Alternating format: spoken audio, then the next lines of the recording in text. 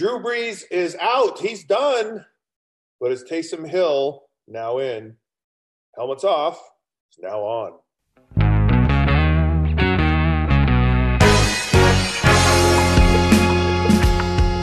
Hey, folks. Welcome to another episode of Helmets Off. Scott Mitchell, your host here. Got a fun show today. Of course, Drew Brees is now retired. He's 42. About time. With, 80,000 yards. I think my arm would fall off if I threw for 80,000 yards. And Drew Brees is he's done. So where does that leave the Saints? Where does that leave Taysom Hill? Where does it leave everyone? We'll get into that in a minute. But University of Utah started spring football practice. And, of course, probably going to have another new starting quarterback this season. That'll be a fun thing to watch. And then, well, you have Taysom Hill. Is he the guy? Can he do this? Can he be a starter every day in the NFL? We're going to find out. And I think it'll be fun because he's a very kind of engaging player. There's something about him that's there's a magnetism to Taysom Hill that I find interesting. All right, but first let's talk about what's going on at the University of Utah. Spring football practice has started. 19 of 22 starters will be back at the University of Utah this fall, a team that went 3-2 in its massively shortened season. Utah was the last Power 5 school last fall to actually start. But it was one of those, I really believe, amazing blessings and gifts in all of what COVID has taken away. I think as far as football for Utah, it actually gave the school quite a bit in the sense that before the season started, there was so much inexperience, most of it on defense, a lot of it actually, and a lot of talent, just no game experience. So Utah got game experience. They got to kind of get their feet wet a little bit, and then they go into spring football so much more prepared for next season. They have a good idea of who their team is, and this team could be really good. Tragically, of course, they lost one of their starters from a year ago, Ty Jordan, to an accident, a gun accident, and then the quarterback situation where Cam Rising had emerged as the starter. Everyone was excited to see what kind of year he was going to have, and it really stopped before it ever started. It was unfortunate, and it was hard because Jake Bentley, who came in, who had played at South Carolina and had a lot of success, Jake Bentley didn't really get the preparation time to come in and really have a good season. There was no spring football. There was a limited fall practice, and Cam Rising probably got most of the reps. Plus, Cam Rising had been in the program and knew the system better than Jake Bentley. So tough situation for Jake Bentley to actually come in and do well. That being said, there's really like maybe one or two questions about what's going to happen next year on this team. And, of course, the big one is at quarterback. Well, Charlie Brewer, who has had an outstanding career at Baylor, he leaves Baylor and enters the transfer portal. And this is a guy who is very, very successful in the playing, and he's a legitimate dual threat quarterback. So he's going to have the benefit, which is what I believe a massive silver lining in all of what happened last year, where Cam Rising is still injured, so he's not going to be playing this spring, and he'll be out. And Charlie Brewer is going to get probably as many reps as he can possibly handle going into spring football, and that's a massive, massive gift for him. And everyone talks about a quarterback battle. Is Cam Rising going to be able to do it? He'll come back in fall camp, but I really think he'll be behind at that point. A lot of people very high on Charlie Brewer. In fact, a lot of national media people in their early predictions feel because of Charlie Brewer coming to Utah that they're one of the favorites to win the conference, not just the South, in the Pac-12, but the actual Pac-12 conference. Got this young, very talented defense that's now got some experience, really solid offensive line, talent at the skill position. They'll find a running back, and now they have a quarterback. Utah's probably the most complete team in the Pac-12, but the quarterback situation has to unfold. So you've got all of spring football practice, which they didn't have a year ago. I mean, think about it. I think Utah had like 3 practices. I don't even know if they had 3 practices, and everything got shut down. So having all of that time, plus having fall camp, and then the other benefit of this year is there's a non-conference schedule, and Utah's non-conference schedule it's a good schedule in the sense that they have Weber State, which they'll win. They've got BYU, which they'll win, and BYU is a good team, but they're in transition. Zach Wilson's not there. They've lost a lot. They'll be rebuilding. There'll be a good test, a good challenge. It'll be in Provo. It's a rivalry game. It's always a challenge. And then the third game is against San Diego State, which is a good test, but nonetheless, that's a good non-conference schedule. So whoever the quarterback is, and really this whole entire team, you just have so much more time. It's like it seems like an eternity compared to last season with COVID to get yourself ready. And then your first conference game is at home against Washington State, which is another good starter opening game for the conference. Because what happens, and this happened a year ago, or it was really 2 years ago, Utah's first conference game was at USC. So you have these athletes, this talent, and that's how so it's speed.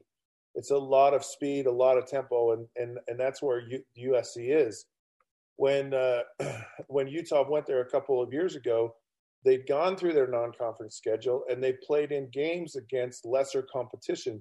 So I don't think they were up to the speed of how fast USC played. Clearly it was a problem, and they didn't handle it well. And so getting Washington State, who I'm not saying isn't slow, but it's certainly not the talent of USC, and that's a good opener. And then Utah will go to USC, and quite frankly, that's going to be it's going to be who wins the conference, quite frankly. So that'll be a big game, and Utah could be in a really nice position by the time they get there. And then, of course, they play Arizona State coming home. But Utah also has a bye week before they play USC. So they can be really healthy, really prepared, as good as they possibly could be going to USC. And I say all this because it's important for the quarterback. You can learn the offense. You can go through spring football. If you're a guy like Charlie Brewer and you've just gotten into the program, and you'll start understanding it. And it goes in levels, right? They teach it to you in a classroom. You go out on the field, you understand it, and you get more comfortable with it in the practice tempo. Then you go into fall. It's a little bit more, a much faster tempo, but then you get into games.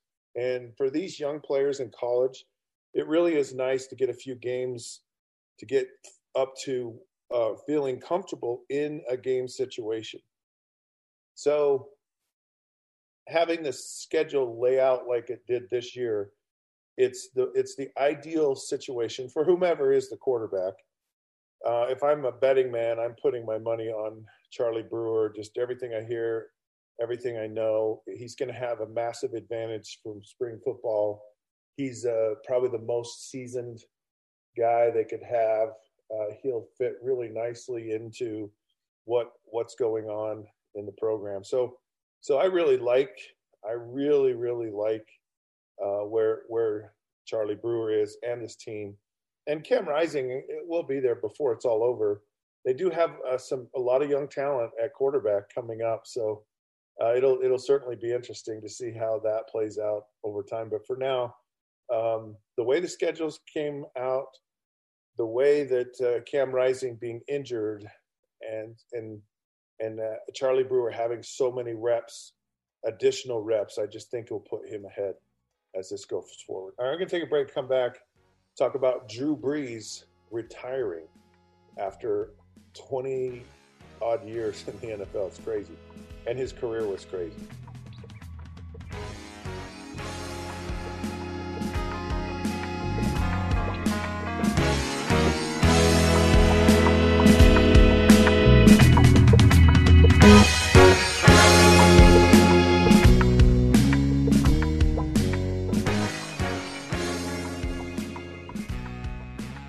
Okay, folks, welcome back. Helmets off here. Talking now about Drew Brees. Drew Brees retired with over 80,000 yards, retired at the age of 42 after playing 20 years in the NFL, and one of the most prolific passers in the NFL. Went to the New Orleans Saints, which I think some people may have thought was a surprise when he did it, because New Orleans has not really historically been a winning franchise. Never had they gone to a Super Bowl. They were often called the Aints. Ain't gonna win, ain't gonna do anything kind of thing. And an actually very passionate fan base, fun part of the country, but never a winner. And so Drew Brees ends up going there. And of course, he's paired with Sean Payton, who I think is just like almost a guru as it comes to quarterback play. And boy, if I'm a guy in the NFL, he is who I want to play for. I mean, it's like Sean Payton, Andy Reid, Bruce Arians, Sean Payton. Those three guys are definitely, and then you have other guys maybe that don't have the same longevity, but, Doug Peterson would have been great. I know Carson Wentz didn't, but they understand quarterbacks. Frank Reich in Indianapolis, good places to be a quarterback. So he certainly made the most. The timing was impeccable in that he shows up right after Hurricane Katrina. I actually did some service work in that area in the cleanup effort, and that hurricane was just devastating. I mean, physically, it just wiped out so much. It was just shocking to see the damage that had happened, and then the emotional damage from everything. So many people displaced, so many people taken out of their homes, and the recovery of it is long. I mean, it's long, and it's to have a place of sanctuary in your home, and then basically to have it wiped out, and that happened, and it happened to a lot of people, and I saw it happen, and it was really quite demoralizing. Of course, the Saints come in and they win a Super Bowl in that moment. And Drew Brees says, he can pretty much go anywhere, but he goes to New Orleans. So he automatically just endears himself to this fan base. Ends up having this just insane career. His completion percentage, the yards that he threw for a touchdown, all of it. I mean, he's either number one or number two in about everything. And of course, you play that long, and you play with that kind of consistency. It's just truly a remarkable thing. So I love how he was so much more than just playing football, and the community really wrapped its arms around Drew Brees, and it was a special thing. And then to see how he handled himself as a person. When you talk about what's your greatest memory of Drew Brees, it's just kind of how he was as a person, in that, just handling that whole situation with Hurricane Katrina, the way he was in accomplishing all of the things he did. He gave out over 270 footballs, specially made and kind of monogrammed, giving thanks to all the people along the way. And I mean, he goes back to junior high, and teachers and coaches and players and all kinds of different people who had a significant impact on his success. And so he just had this grace about him that was truly remarkable. But you go back when he was with the San Diego Chargers, and I believe it was the playoffs, and he's right down on the goal line, and he's trying to score a touchdown, and he lands like just extremely awkward. And it's his throwing shoulder, and he clearly has a significant injury. And you're just looking at this just going, well, this guy's never going to play again. I mean, or he's never going to play with the same kind of success. And he was really, well thought of at that point. Of course, the Chargers, I should say, maybe he wasn't, because they had drafted Eli Manning / Phillip Rivers. And you think Phillip Rivers went through his entire career after Drew Brees, and Drew Brees outlasted him. And but so you look at Drew and you just say, yeah, he's probably not. That's hard when you have those injuries on your throwing shoulder, and he came back from it and was just remarkable. I think one of the things that I can personally appreciate, having played the position, is how much and how difficult it is to play at a high level, to be consistent, and to have that success, and to do it for 20 years. And I realize the game's changed in the sense that, and it is different, and it is, and I'm not complaining about it, but I don't, regardless, it's hard to play quarterback in the NFL, whether it's the game's changed and it's easier for quarterbacks now, or it wasn't. It's it's still a hard thing to do, and he did it in a way that really made it look easy. And it's nice when you have one coach, one system for so long, and just getting comfortable and getting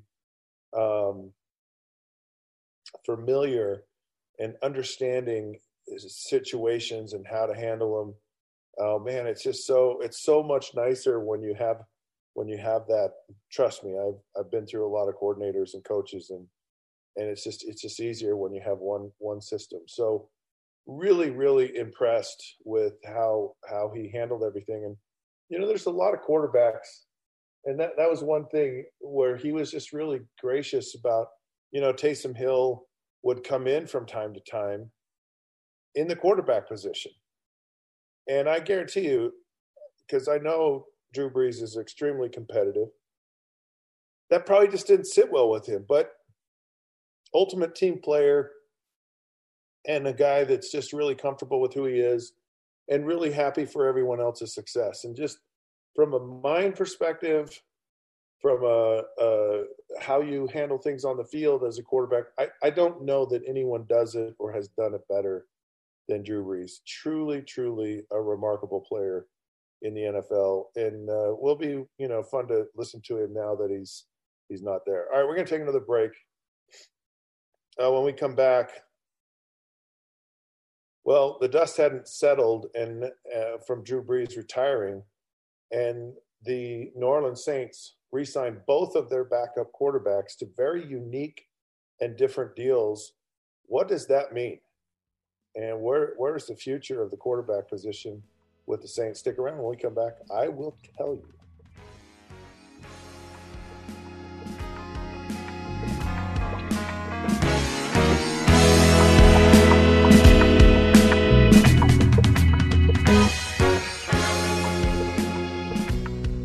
All right, folks, welcome back. The final segment of the day. Of course, Drew Brees did retire, and now Taysom Hill / Jameis Winston will be the quarterback. Who is it going to be? I'll tell you who the Saints want it to be. They really, really want it to be Taysom Hill. And they want it to be Taysom Hill because they really feel, and I believe this is Sean Payton probably for the most, he feels that there's such a uniqueness about what Taysom Hill can bring to a game that it's just beyond intriguing. That there's so much you can do with him that really creates challenges. Taysom Hill is a running back. I mean, he's not a tight end. He's almost like a running back / linebacker, tight end, He's a lot of things bundled up into one thing. He's a tremendous athlete, super fast, super strong. The problem with him coming out of college was super inaccurate, right? He just didn't throw the ball his motion was somewhat flawed, and all that means is just inaccurate. Get in a pressure situation. It's hard for him to come through. A lot of potential for turnovers, interceptions, what have you. And so he was just an athlete. He's a lot like Tim Tebow, an athlete, and Tim Tebow could not throw the ball either, and he just was not a very accurate thrower. But what's been impressive is Taysom Hill is developed. And I think they've seen that. And of course, you sit here behind Drew Brees and watch every day. You cannot help but get better. You just can't. Believe me, I know. Watching Dan Marino for 4 years was such a blessing in my life. It was so amazing. I mean, it was just the fact I got to do it was cool in and of itself, but how it helped was also incredible. And so you've seen that development. And Drew Brees or Taysom Hill was able to come in a year ago, and he went 3-1. And it's like, wow, he looks like a quarterback. And you saw throws, and you said, okay, this might work. Now, what doesn't work yet, and what nobody knows, is he was a short-term solution. So in a short amount of time, okay, you can have success, but after a while, people will get dialed into you. These defensive coaches, man, they I don't know that any of them sleep, right? They just watch tape all the time. They're watching, how can we beat this guy? How can we beat this guy? You just see them in this smoke-filled room at 2:30 in the morning, with some stale sandwich and, probably a million Diet Cokes or something. And they're like, okay, we got to, how are we going to, and all of a sudden you start figuring guys out. And so Colin Kaepernick was a novelty when he came around. A lot of people, the social whatever, I'm just telling you, Colin Kaepernick is not in the NFL because there were flaws in his game. Okay, it's not, I'm just telling you, there's just flaws in his game. And the flaws were he wasn't going to consistently sit in the pocket and make throws. And it's the deal with all of those guys who are runners. Eventually, defense is going to make you sit in the pocket, and that's what they'll do to Taysom Hill. And so that's the question mark. If Taysom Hill can get past 4 games, if Taysom Hill can go through a season, really, if Taysom Hill can go through 2 seasons, then you go, okay, this guy he's legit. I mean, Colin Kaepernick's a great example. Whoa, wow, Colin Kaepernick, he took him to a Super Bowl. People weren't ready for him. And then they got ready for him, and it was different. Lamar Jackson, MVP. Wasn't the MVP last year. RG3. Oh, my goodness. He was just tearing the world up with the Washington Redskins. And then he just fell off the face of the earth. And it's because you expose yourself to getting hit by running the football on a consistent basis as a quarterback. Guess what? It's going to get old quick. Running backs, for the most part, do not have long careers in the NFL. And they're built even better than quarterbacks to withstand the pounding that they take. And they take a pounding. So they want Taysom Hill because he signed a $140 million deal, but every year's voidable. So he's essentially on a 1-year contract. And that first year is it's not a lot more money. Now, if he becomes the starter and does well, then he's going to be paid like a starter, which is fair, fine. But the New Orleans Saints, they don't even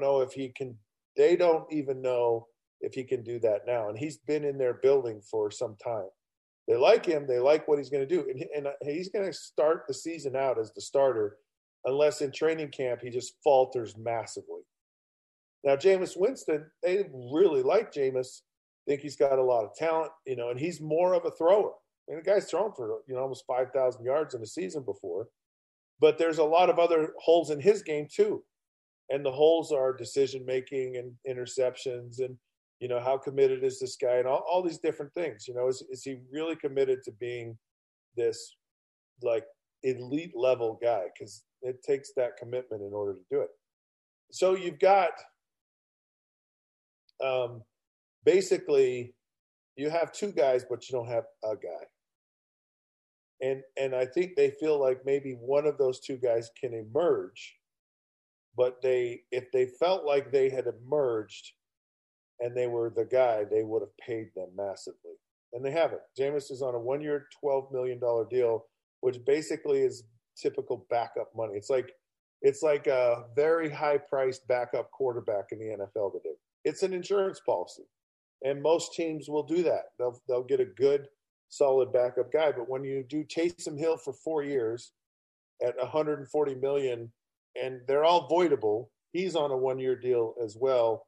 And 1-year deals are the kiss of death if you're a quarterback, if you're any position in the NFL, because basically the team says, yeah, you better get it done right now, like immediately, or we just don't have, we're going to move in a different direction.